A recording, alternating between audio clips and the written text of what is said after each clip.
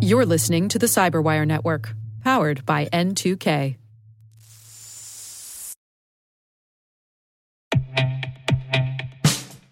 And now, a message from Cyberbit. Mastering cybersecurity is like mastering a sport.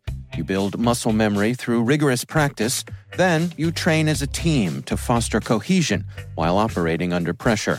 Like athletes, cybersecurity professionals thrive on hands-on simulation. But traditional courses, certifications, and open-source labs won't build you a winning team. You need Cyberbit. Cyberbit offers a hyper-realistic simulation environment for your SOC, IR, and C-suite to refine your skills, all using the market-leading SIMs, EDRs, firewalls, and WAFs they use every day. Cyberbit is offering Cyberwire listeners a free live-fire exercise. Sign up your team now at cyberbit.com/cyberwire.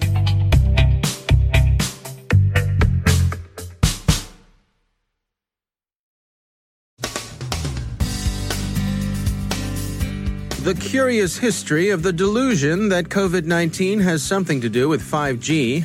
Malvertising spoofs a security company's website. A data breach hits Pakistani mobile users. X-Helper is still in circulation. Data privacy versus data utility. COVID-19-driven patterns of cybercrime. And more on Zoom and the challenges of working remotely.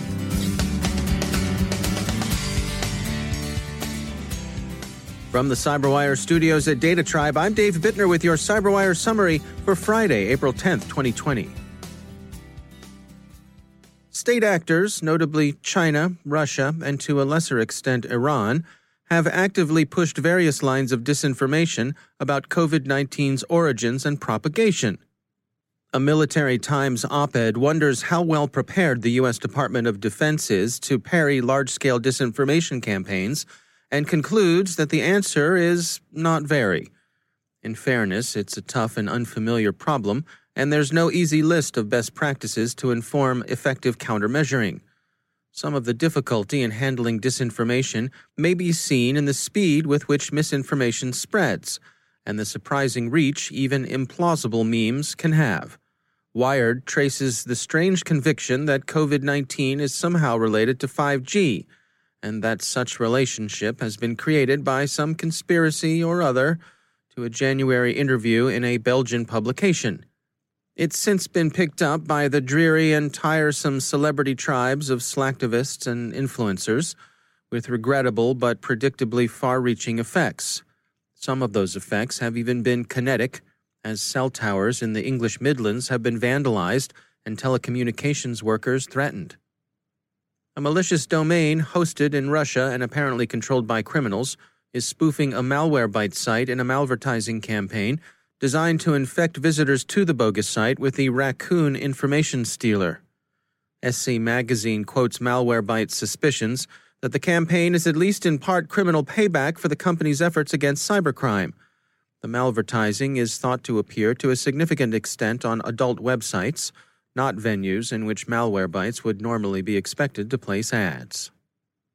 According to Business Recorder, the personal information of some 115 million Pakistani mobile users is for sale in the dark web.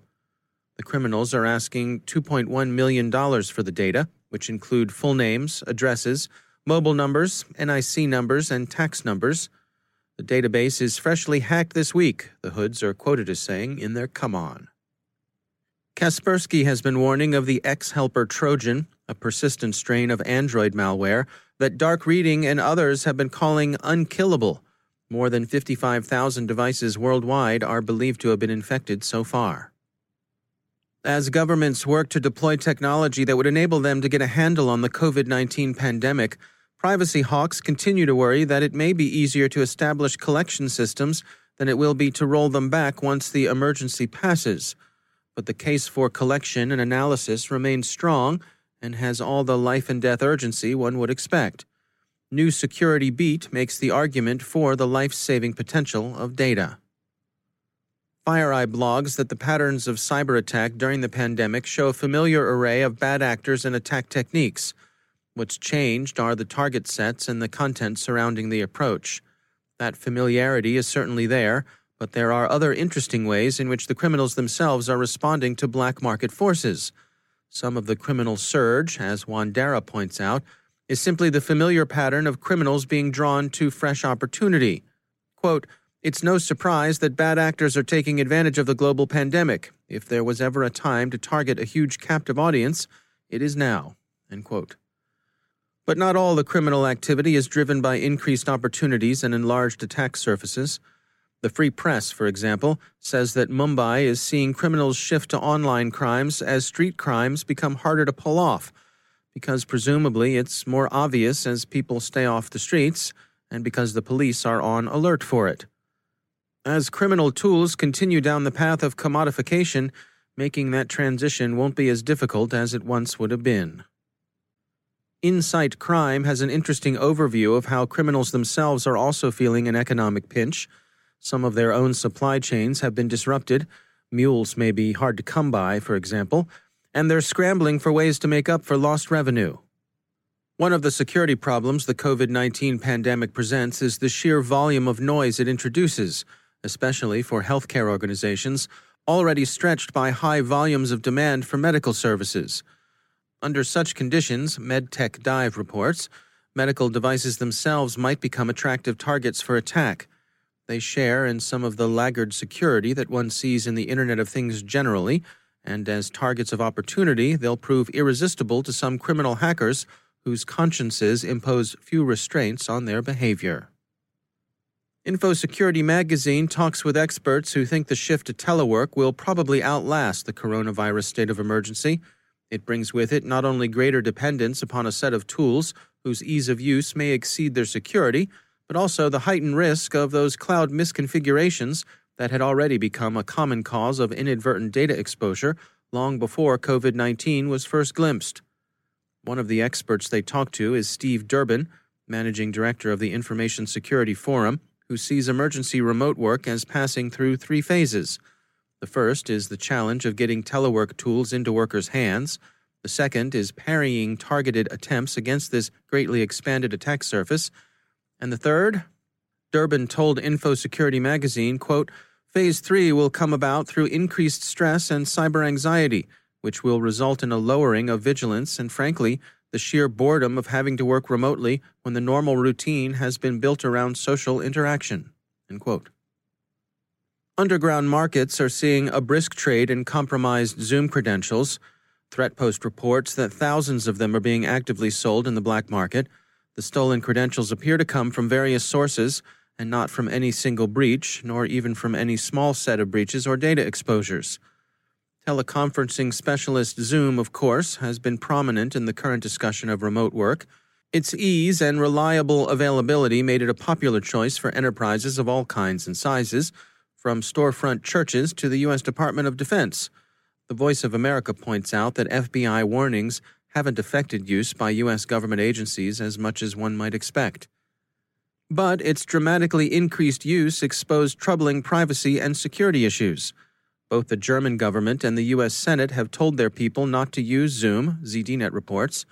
The U.S. Department of Homeland Security has issued various less stringent cautions, and Federal News Network says these are being received differently by various agencies, many of whom weren't that invested in Zoom to begin with. Zoom itself has scrambled to put security fixes in place, including, Forbes reports, giving hosts more control over security and restricting the visibility of meeting IDs. They've also closed a hole Citizen Lab found in Zoom's waiting rooms that could have enabled unauthorized parties to eavesdrop without permission. The company has created an advisory council of CISOs, led by former Facebook security chief Alex Stamos, to help it up its privacy and security game. Zoom's CEO told Time in an interview that the company has learned its lesson and hopes to regain users' trust. Other providers of remote work tools and services are of course interested in capturing as much of this market as possible. Computer World reports that Google and Microsoft are talking up the security of their offerings. The subtext seems to be, please don't confuse us with Zoom.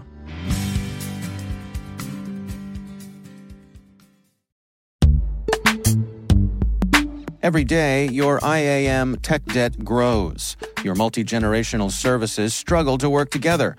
Building an identity fabric can fix this. It makes all your identity tooling stronger and allows you to connect any app to any service you want to use, with zero coding, zero maintenance, and zero app downtime. Strata's identity orchestration platform separates the identity logic from your applications, so you can optimize existing IAM tools and manage them in a single control plane. Now, every vendor, standard, and architecture work together. In short, building your identity fabric means you can secure your non-standard apps, keep your complex access policies, retire outdated IDPs, and modernize in record time. So build your fabric with Strata Identity and get rid of tech debt for good.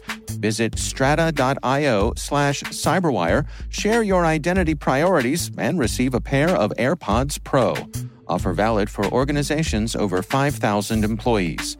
Connect today at strata.io/cyberwire.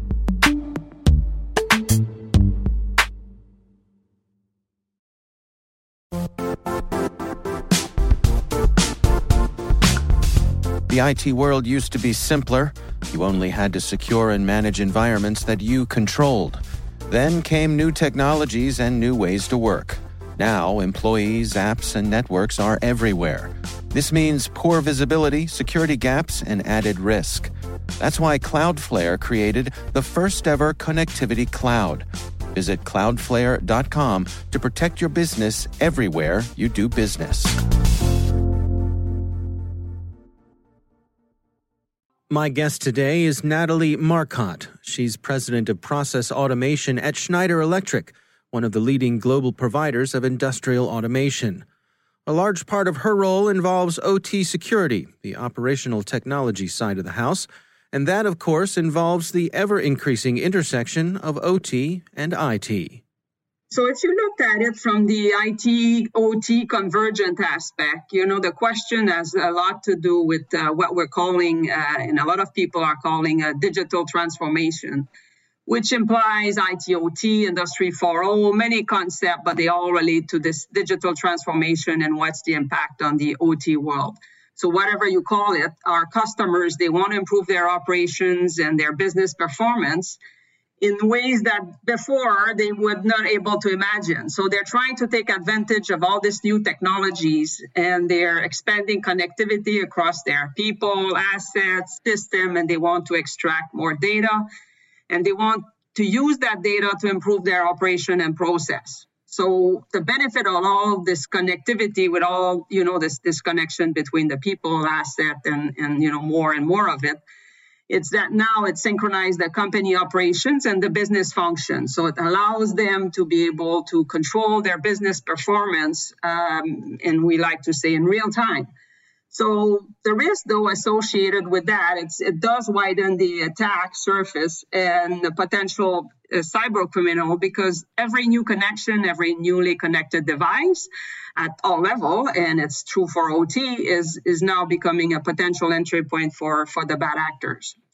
So what does it mean when a company set off its digital transformation? Then it's clearly that cybersecurity cannot be an afterthought. And it's more and more, people are saying the OT world, is learning from the IT. It's true, but now and more, it's started to be an integral part. So there's too much at stake for them financially and operationally. They have no choice, but they have to think about it right up front. So when they do implement technology that will converge IT and OT, that demands really that they rethink their approach as it relates to cybersecurity. So what I would say is that you should make your comprehensive security strategies part of your standard risk management program upfront. And that's some of the best practices we are seeing out there. So we know as well that these cyber attacks continue to grow in numbers, sophistication, the damage, and it does require proactive and ongoing response. So you need to understand your risk upfront, and then you know that this risk will vary from site to site, and you have to consider that in your strategy as well. It's also worth mentioning that regulation and standards are also playing a quite a significant role in there. And depending on where you are geographically, what industry you're in, you might be required to follow and comply with certain standard and regulation, regardless of your risk threshold. So these are all components that needs to be taken into account when you define your cybersecurity strategy. The bottom line is that cybersecurity landscape is changing every day, and we always have to be ready.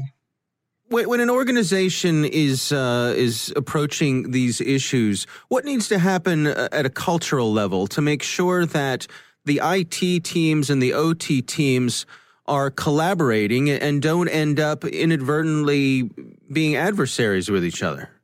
So that's an interesting question. So we cannot ignore the fact that IT and OT are converging, and you're right. That means IT and OT expertise needs to come together nicely as well, which means that the team will need to work together. The good news is that they can learn from each other. OT has a lot to learn from IT because of more IT technologies being used in OT environment, and vice versa. So they both have to learn from each other. And when you looked at it, there's different aspect, but technically there's more similarities than difference. The big difference comes a little bit with the impact and the difference of in the OT world, you tend to work in real time, and it's more challenging when you put in place different protections mechanism. You cannot necessarily put the whole plan off, or you have to wait for the time to do it. So the planning is critical, as well as the impact is different in terms of in the IT world, the impact of malfunction on the computer system or the infrastructure is a little bit more financially driven. On the OT world, the impact could be around safety, around environment. So once people can really bridge these differences of impact and the way of working from a technical aspect, they have more in common. The good news is they have more in common than they have differences. So more and more we see collaboration between the two, and I think it's going to expand as we go forward, as both sides, get the benefit from the other. With the view that you have on the industry from your position at Schneider Electric, what sort of advice do you have for the people who are out there every day trying to make these systems more safe? They have to look at three aspects that, they always have to look, because it's not just a technical challenge. They have to look at their processes, and they have to look at the people aspect of things. In many cases, they could have the right technology, but if they don't address processes or people, at the end of the day, they will still be vulnerable. So they really have to look at a comprehensive program that will address these three aspects into an overall program itself. And they do have to collaborate. They do have to collaborate, and we see that as well as best practices out there. They do have to collaborate with their suppliers. They have to collaborate among themselves with end users. And we see more and more in the whole industrial cybersecurity world, this desire for collaboration. And I would encourage them to do so, even with, there's a lot of forum being put in place. We've, been working with the ISA on the consortium for cybersecurity, really allowing them to share best practices, to hear from the others of impact, vulnerability, impact incidents. So more and more we share together, more and more we're going to improve our position, we're going to defend the industry, and it's the benefit of all of us. So it's like safety. It's an area where we have to collaborate and remove some of the competitive elements into the process. So that's Natalie Marcotte from Schneider Electric.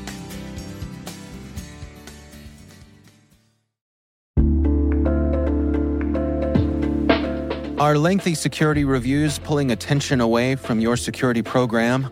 With the largest network of trust centers, Vanta can help you streamline security reviews to win customer trust, save time, and close deals fast.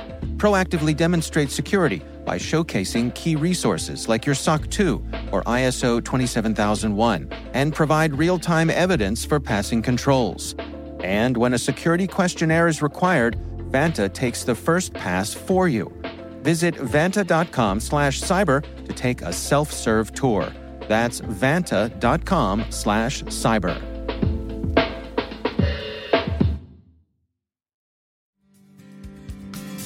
And I'm pleased to be joined once again by Mike Benjamin. He's the head of Black Lotus Labs at CenturyLink.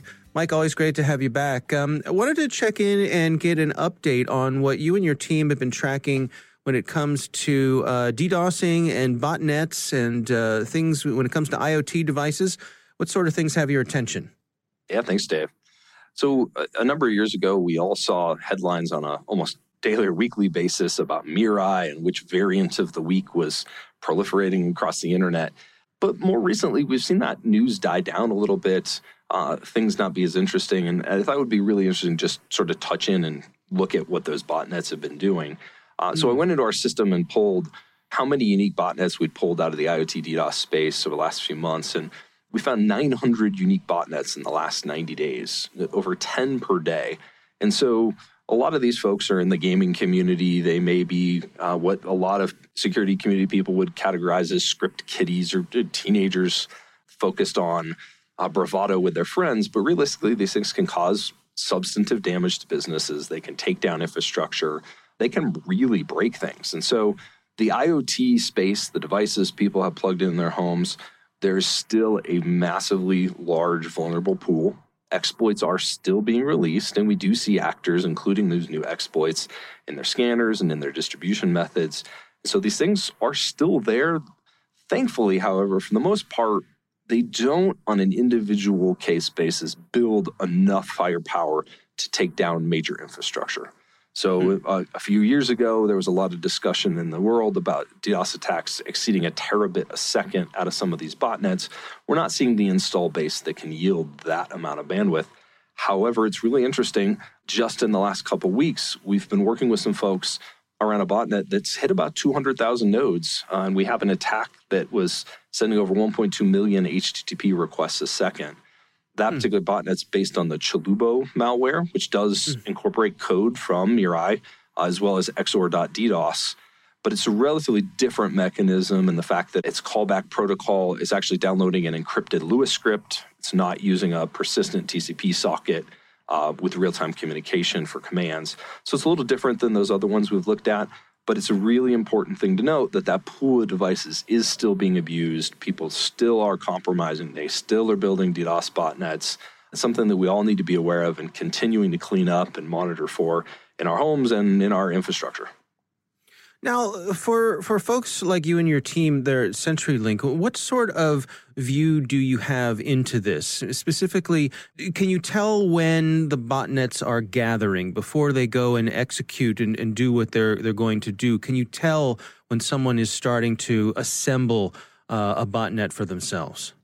Absolutely, yeah. And so, as I mentioned, that 900 number, a lot of that's based on a view of network communication data from what were all of the devices participating in these things over the last few weeks, and now what are they all doing behaviorally? So we will see clusters of communication towards new hosts. Often we can actually speak the malware's C2 protocol to that host, identify it, and then send it off to either the data center provider or the network operator who's hosting it and get it cleaned up. And so a lot of these botnets are being taken down through mechanisms that we've been operating, as well as a number of our other peers that we often work collaboratively with in this space. But from time to time, we do see these concentration and clusters pop up where we can't speak the C2 protocol. We do see actors modifying the really well-known botnets, as well as standing up new things on new code bases. And so it's a constant battle of staying on top of it.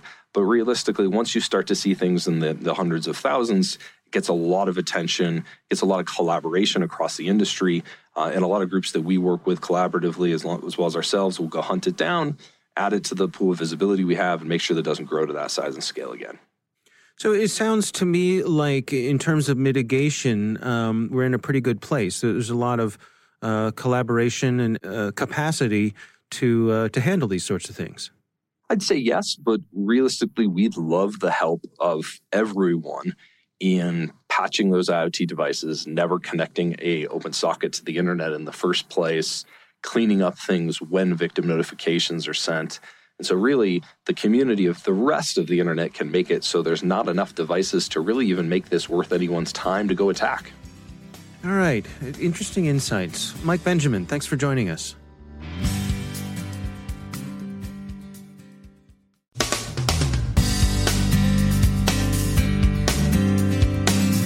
And that's the Cyberwire. For links to all of today's stories, check out our daily briefing at thecyberwire.com. And for professionals and cybersecurity leaders who want to stay abreast of this rapidly evolving field, sign up for Cyberwire Pro. It'll save you time and keep you informed. Listen for us on your Alexa smart speaker, too. The Cyberwire podcast is proudly produced in Maryland out of the startup studios of Data Tribe, where they're co-building the next generation of cybersecurity teams and technologies. Our amazing Cyberwire team is Elliot Peltzman, Puru Prakash, Stefan Vaziri, Kelsey Bond, Tim Nodar, Joe Kerrigan, Carol Terrio, Ben Yellen, Nick Valecki, Gina Johnson, Bennett Moe, Chris Russell, John Petrick, Jennifer Iben, Rick Howard, Peter Kilpie, and I'm Dave Bittner. Thanks for listening. We'll see you back here tomorrow.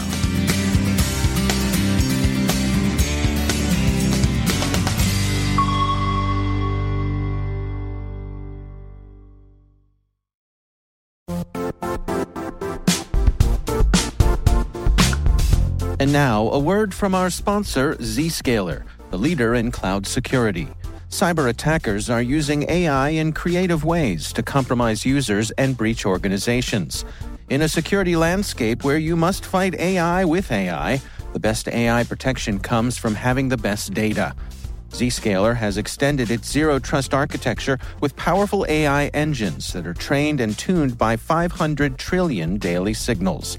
Learn more about Zscaler Zero Trust Plus AI to prevent ransomware and AI attacks. Experience your world secured. Visit zscaler.com/zerotrustai.